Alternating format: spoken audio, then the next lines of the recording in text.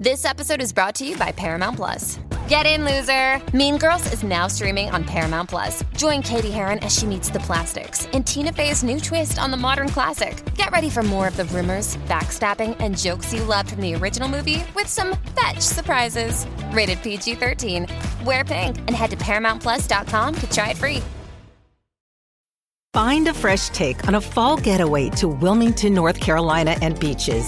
Enjoy hiking trails in a state park, fresh seafood with a side of live music, and fall festivals galore. Then live it up along the Riverwalk in Wilmington's historic downtown. With 3 island beaches, Carolina, Curie, and Wrightsville, and a vibrant downtown, you get the best of the Carolina coast, all in one place. Plan your fall getaway at WilmingtonandBeachesVacation.com.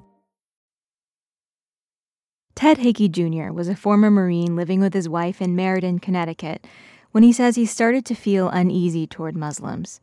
With each story of another terrorist attack, his resentment grew. So he admits he was concerned in 2007 when a new Ahmadi mosque opened next door to his house, just across a small field. Ted watched his neighbors through binoculars. I look out one day, the place is like a beehive. And there was all kinds of, men coming and going. And then I was like, wait a minute here. And I'm thinking they're plotting. It's such a mystery. You don't know what they're doing in there. Ted, who was in his 40s and working at a car dealership, lived next to the mosque for years, peering over from time to time without incident. And then came November 13th, 2015. Carnage and horror on the streets of Paris tonight. The French president has declared a state of emergency and has sealed the deadly explosions at a packed sports stadium, machine guns at a rock concert. Terrorists killed 130 people in Paris that night and injured hundreds more. In Connecticut, just hours after the attack, Ted was returning home. I had a good night. I was out with friends, watched the band, got out of the car and was walking in, and I kind of looked over and I saw the mosque. The more he looked at it that night, the more worked up he got. He convinced himself he needed to act. Keep him on edge. So Ted took out his rifle and pointed at the mosque. Kind of think, well, I'm going to do something, I'm going to help my community, and then in case there was an extremist in there, and my drunken Jack Daniels thinking, I was thinking that, it'll scare them and they might think twice. Shot off some rounds. He shot round after round into the dark. Ted claims he was aiming for the ground, but 4 bullets hit the mosque, which was fortunately empty. When I had gotten to the mosque and seen the bullet wounds, the wall being split, it just looked intense. We were like, why would anybody do this? The mosque's outreach director, Zahir Manan, was shaken.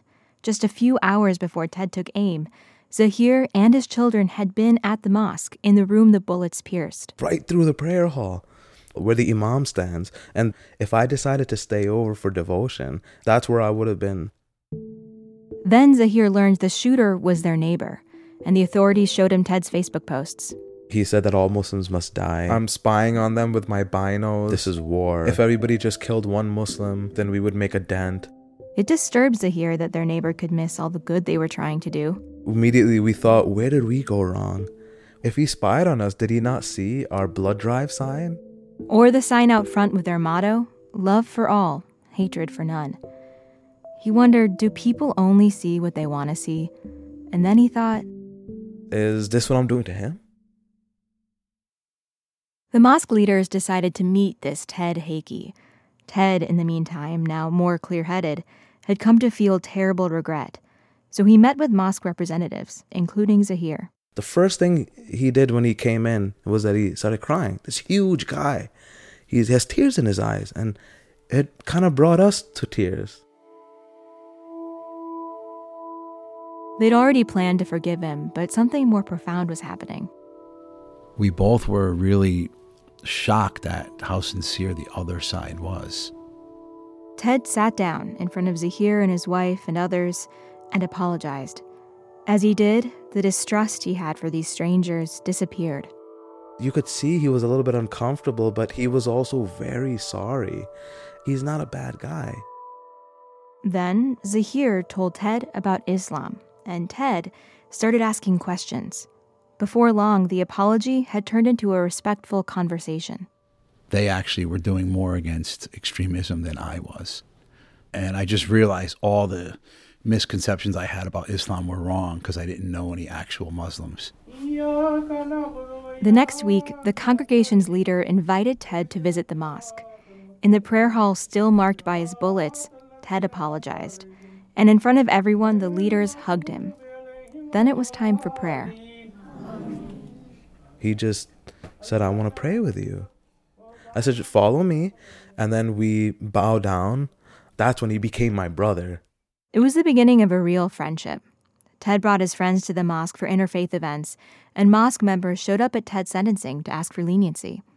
Later, when Ted was serving time, Zahir regularly visited him in prison. Ted says if Zahir hadn't been so kind, his life would look very different. None of my attitude would have changed. I would still have the same beliefs I always did. And it's the way that they responded, and this is what changed me. After serving 6 months, Ted's out of prison and on a mission to reach people who still learn about Islam the way he once did, through negative Facebook posts.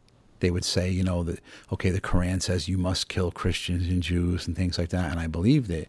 So now when he sees a post like that, which is almost every day, he jumps into the comment section and defends what he used to hate. And I've had hundreds of conversations on Facebook and arguments with people, and they're afraid, oh no, I'll get, they'll chop off my head and stuff. I'm like, I'm telling you now, if they didn't chop my head off, I think you're good.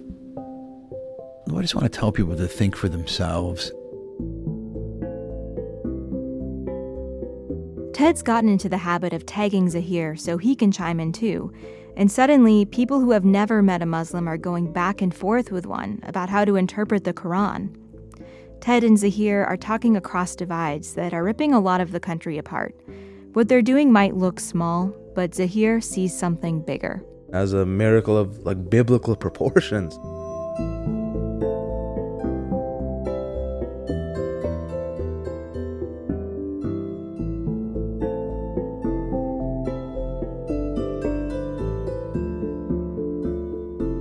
You're listening to Kind World. I'm Erica Lance, and you can find us at wbur.org/kindworld or on Facebook and Twitter. I hope you'll send me your own story of kindness. Just email kindworld@wbur.org. Thanks for listening.